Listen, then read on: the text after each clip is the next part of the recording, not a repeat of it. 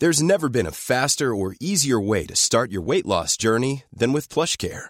PlushCare accepts most insurance plans and gives you online access to board-certified physicians who can prescribe FDA-approved weight loss medications like Wegovy and Zepbound for those who qualify. Take charge of your health and speak with a board-certified physician about a weight loss plan that's right for you. Get started today at plushcare.com/weight loss. That's plushcare.com/weight loss. plushcare.com/weight loss. Burrow's furniture is built for the way you live. From ensuring easy assembly and disassembly to honoring highly requested new colors for their award-winning seating, they always have their customers in mind. Their modular seating is made out of durable materials to last and grow with you. And with Burrow, you always get fast, free shipping. Get up to 60% off during Burrow's Memorial Day sale at burrow.com/ACAST. That's burrow.com/ACAST. burrow.com/ACAST.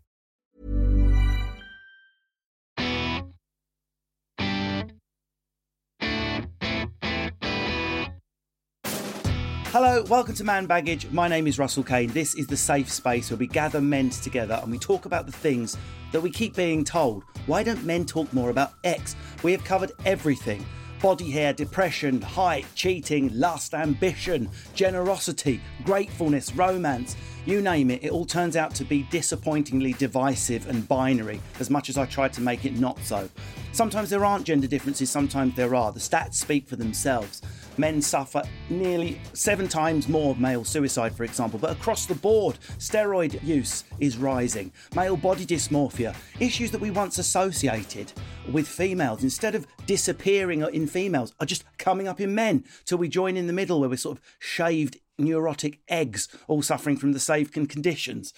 By the way, there was no answer to the body hair episode. Apparently, a medium amount of hair is safe until you're in a steady relationship, but always wax your bollocks. So it's now time to empty my man baggage, and I'm so excited. What we're going to talk about today is excellence, which I think, as a father of a daughter, will be a sadly divisive topic. And what guests I have today. The man's head that I'm going to drill into and open is none other than Jake Humphrey, not only an accomplished broadcaster. I mean, he's done everything from children's BBC to Formula One, and now, of course, is the host of the High Performance podcast, ridiculously ear crack addictive, getting people like Johnny Wilkinson to Vicky Patterson to Bear Grylls, high performing people, trying all the time to find out alchemical formula for excellence. Do go and check it out. But it would be so easy for me and Jake to just sit here spouting about men and what makes men strive for excellence. And you know what women are like. Not in this space. I always have a strong female voice, a female auditor to call bullshit a lazy stereotype. And today I really am blessed. The boss is in. You'll see me on her show as often as I can get booked. Can I have Fridays? It's none other than Steph McGovern, just all-round TV legend. I mean, like, I've seen you on Have I Got News For You twice. You're even coming into the comedy world. But of course, we see you mostly on Steph's Packed Lunch, where you're on 5 days a week.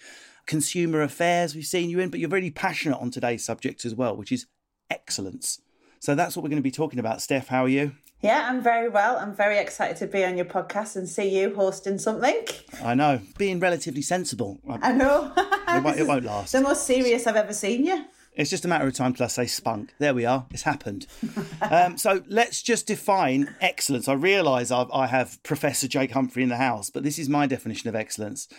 Is a talent or quality which is unusually good and so surpasses ordinary standards. It's also used as a standard of performance as measured through economic indicators. First thing I'm going to ask you, really difficult question, off the bat, Steph McGovern. How do we look at excellence in men and women? Is it different?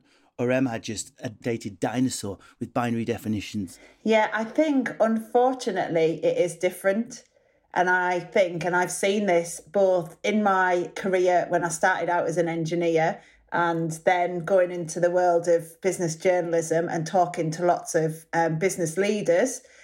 I think it is different, and it's different in the sense of women have to be more excellent in areas like business and science and technology and things in order to be as good as men. So their excellence is often higher than a man's in order just to get the same credibility as a guy, often because they're seen as tokens or they're dismissed for being, well, you're only here because we need some more women on the board, or we need a female leader, or we need more diversity. So I think quite often women have to prove themselves more in order to be excellent, which often means they are, this is a sweeping generalisation, but it often means that they are more excellent when it comes to things like business and stuff like that. You only need to look at the countries that have done well economically and the handling of the pandemic. It's countries where there's female leaders quite often. And I don't know, I think they've probably had to prove themselves a lot more than the men to get where they are. But I'm not like some radical person who's going to be like, oh my God, it's just about women and that's it. I think, men are just as important, but for a long time there's been that gap. I mean, even in our own country, if we look at the female leaders, the Queen smashed lockdown. Boris smashed, the party. But do we judge excellence differently in blokes? I mean, what Steph has said is statistically true. Girls do better at school, better at university, and better at almost every job they get dropped into. What's going on? It's a really good question. And I think that I look at it from a parent's point of view, because I'm lucky. I've got 2 children. I've got an 8 and a 6-year-old, a boy and a girl. All right, yep, Florence is waving in front of the camera. We're those classic parents that say, our boy is such a boy and our girl is such a girl. Yet in our minds, we've brought them up in exactly the same way. But there's no way of really knowing whether we have. And I think maybe we probably haven't, because... Oh, you have. We have. I'll tell you what, why don't you come here? Why don't you come and answer the question from Russell? Come here. As a little girl, put these on for a sec and hear what Russell has to say. He's going to ask you a question. You've got to answer this is totally the first truthfully. on this show. Is it tougher to be a girl and to be at the top than it is to be a boy? Yeah. Why? I don't know, because boys used to get judged the most as better, and women couldn't do anything. I mean, that is crushing, hearing that. It was like Steph's argument distilled into one sentence. Yeah, said better than me, definitely. Thank you very much, Flo. I mean, that well was... done, Flo. And do you believe you can do anything these days? Yeah. I think my take on this is that I would always put I can over IQ. And I think that we maybe judge our kids in a slightly different way to a lot of parents. I mean, Florence came home just now, actually, and just said, I got 12 out of 15 for a maths test. And I'd say it quietly, but I literally don't care if it's 12 or 2. Because in our house, it is I can, not IQ. It is I will put the effort in. Once I got 3. Once she did once get 3. And then the conversation about the 3 was she was fed up. And why were you fed up? Because everyone else it was out of 50. Everyone else was getting about 30. And then I said, well, if everyone else had got 0, how would you feel? And she said, I'd be happy then. So then it comes into this whole comparison thing. And I certainly think Florence compares herself a lot more than Sebastian does.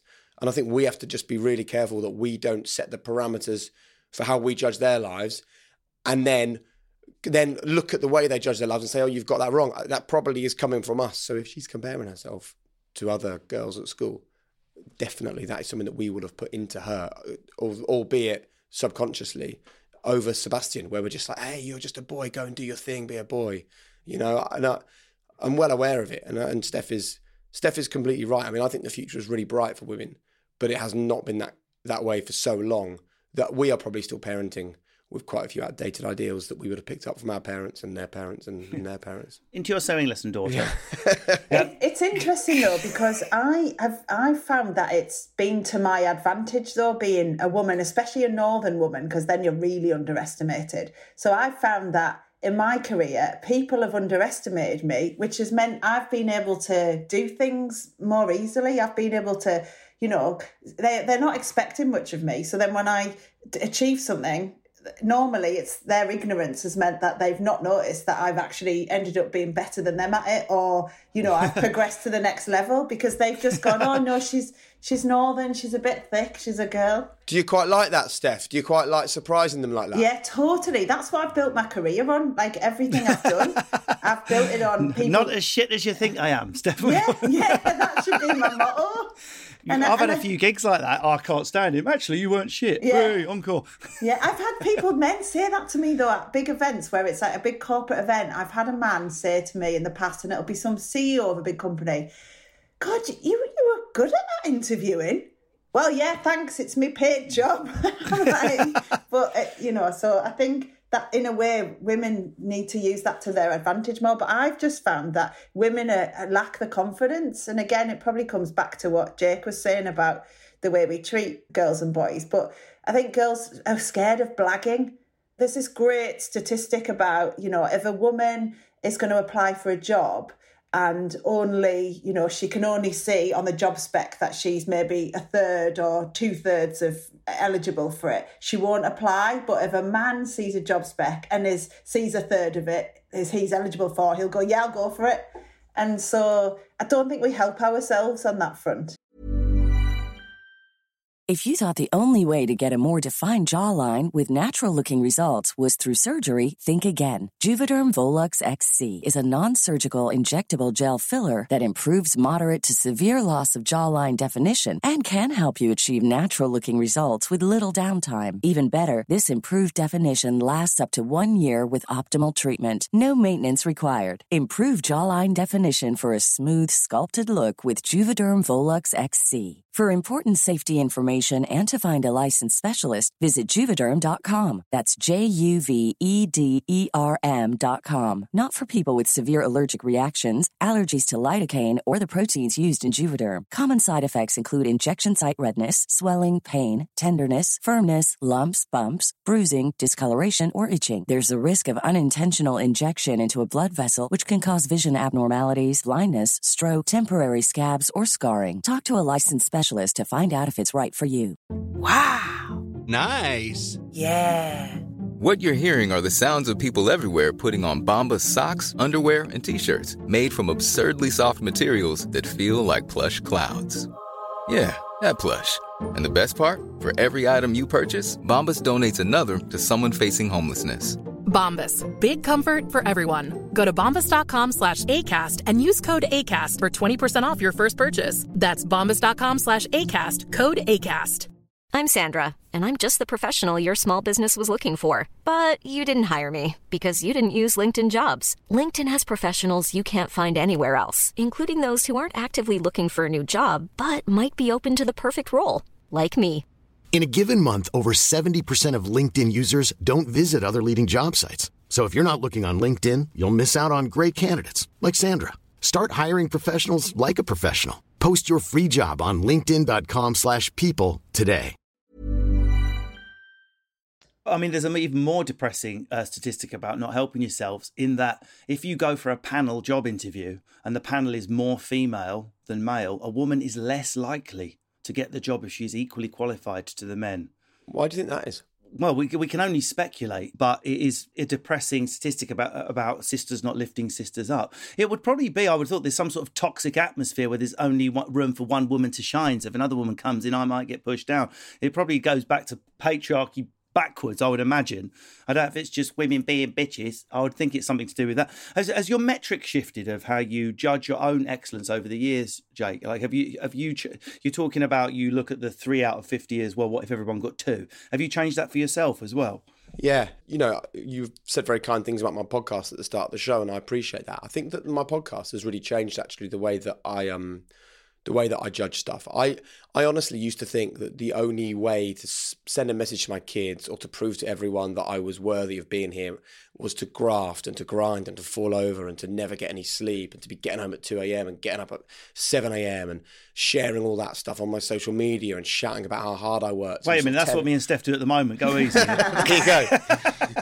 But it's only from these conversations on high performance that you realise that all of that stuff just leads to more of that stuff. It's like toxic behaviour just leads to more toxic behaviour. So if you're constantly struggling and striving and failing and flailing, you just do more of that. Whereas actually, from the conversations we've had with people, you realise that actually the only metric that really matters is fulfillment and happiness. And it sounds really trite, but that has to be the metric that we measure ourselves by. And that's totally changed for me, because I kind of thought I thought that contentment and happiness was something that happened to me when I was in my 60s and 70s and I was retired and I was done and I was a bit exhausted. And now I realise that it's not something you delay. Like, happiness isn't a destination. We all spend our days thinking it is a destination, and it's a nonsense. What about you, Steph? Has your metric shifted? It's really interesting. I'm really on the same page as Jake on this, and very much with bringing up my daughter. I'm of the view that it's not about, the most important thing is not academic success. It's about, are you trying your best and are you happy? That's all I'm bothered about. You know, for me, I've worked really, really, really hard, but now I'm not working as hard as I used to. And I'm like really happy, as Jake said. Your priorities change. I think, you know, Jake and I and yourself, Russell, are in a position where we've probably achieved more than we ever thought we would when we were kids. I certainly have. So I want to enjoy it. I made a really conscious effort a couple of years ago to go, I don't have to say yes to everything. I'm just going to actually go, I'm really enjoying this, but I also really enjoy time with my partner and our little girl. And you've got to tell yourself that. You've got to go, God, I'm really happy. Look how good my job is. Look how great my family is at this moment, because you don't know when that might change for whatever reason. And so I don't work as hard as I used to. I definitely don't. But I am probably happier. Although I was happy working hard in a weird way. I like that. You know, I've always been career driven. That's why I changed management. So I'm with them. I had to go because I'm awful at that. I'm like, will you come over here and do a video for my friend's birthday? I'm like, yeah. I'll go home later to my wife and family and do a funny video for a stranger I've just met. I am the worst. Just I'm with such a strict agent now. So I turn down in income probably more than I take in a year. It's changed my life. That quality control. It's not an easy question to answer this. It's not like a trick, but it has been studied. But I wondered what your perception is of the difference between excellence and perfection, because the two get muddled together. How did you do on that test? Excellent means 10 out of 10 to a lot of people. Whereas, as I think Jake's really hinted at, I think they are different things. I mean, I would just say that perfection is the personal version of excellence. And that's where it trips people up all the time. And every time I hear someone saying, oh, I just want to be perfect, or I'm just chasing perfection, it's like this. It's not like a set thing, is it? Like, I know that if I sit an exam and there are 10 questions, I know 10 out of 10 is excellent. And I know that 5 out of 10 is average and 0 is probably not very good. But what's my own personal version of perfection? And the problem is people set themselves these levels of, I want to be perfect. And often that's in a work setting, right? And then your boss, his opinion of perfection or her opinion of perfection is different to yours. So then it's like, well, you can't be chasing perfection. We have a phrase that we use a lot in our house, which is do the best you can with what you've got, with where you are. I think that is perfection. I'm fucking taking that one home. We just like you can have that one. That's gone terribly wrong. But in all honesty, do the best you can with what you've got, where you are. You tell me anything beyond that. I don't think there is anything beyond that. And I think that if we can reframe perfection, which is, by the way, extremely toxic, if we can reframe that as to just the best you can with where you are, with what you've got, then I think we're okay. Okay, guys, it's not very excellent of me, but we need to take a break there. We'll be back with more Man Baggage in part 2.